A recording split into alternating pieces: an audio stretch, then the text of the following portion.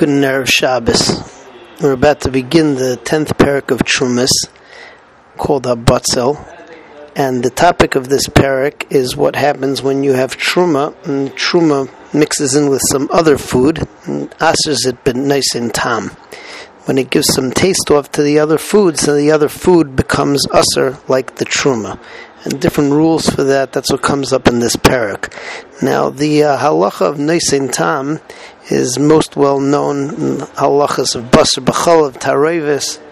Let's say that you have milchiks and you mix it with fleishiks, so it also can aser b'naisin tam.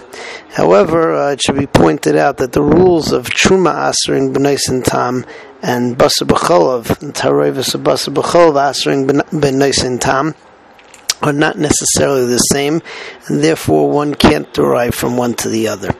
Mishnah Aleph talks about what happens when you have a batzel, an onion, or another type of vegetable which gets mixed into a broth of adashim, of lentils.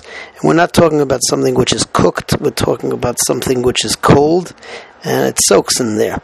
So the halacha of an onion, the Mishnah tells us, if the onion is truma, if the onion is cut, so then it will aser b'naisin tam. However, if the onion is not cut, if it's a whole onion, so it doesn't aser b'naisin tam. If it's just soaking in there, if you're kovesh the batzel of truma in chulin of this adashim broth. If it's cut, so then it will aser b'naisin tam. All other vegetables, on the other hand, whether they are shalem or whether they are cut, so they all are going to aser b'naisin tam. There may be one exception. The one exception to the rule, the Mishnah tells us, is Rabbi Yehuda says that let's say that you soak vegetables in a solution where you have small fish, so it's like a dish of small fish, in which case you're not really adding the vegetable in order to give taste, but rather just to remove some of the slime, the guk that comes along with this fish. So Rabbi Yehuda says over there that since the whole purpose that you put the vegetable in, so even if the vegetable is truma, it's not going to aser b'naisin tam. However, we don't paskin like Rabbi Yehuda, and that is Mishnah Aleph. Let's see it inside. Batzel shenasna b'teich adashim. If you have an onion of truma, which you put inside a lentil dish, and it's cold, im shalem, if the batzel was whole, it's mutter, doesn't aser b'naisin tam. We assume that that didn't give off any taste. But if you cut the onion, then b'naisin tam, it will aser if it gives off its taste. V'shar kol hatavshel, any other type of tavshel, which the Rav says over here, we're talking about the tavshel doesn't refer to the lentils, it refers to the onion, meaning it's a different type of a vegetable that's going in. Bein shalim, bein mechutach b'naisin tam, whether the vegetable is whole or whether it's not, so it asers b'naisin tam. Rabbi Yehuda matir b'tzachano.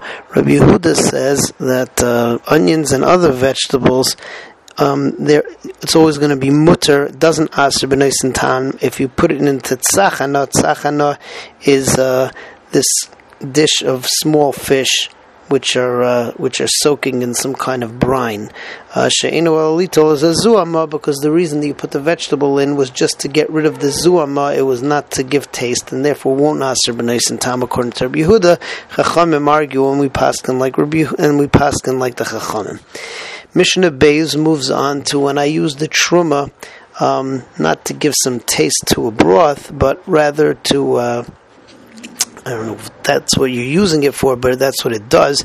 If you use it to be machmitz a dough, to leaven a dough.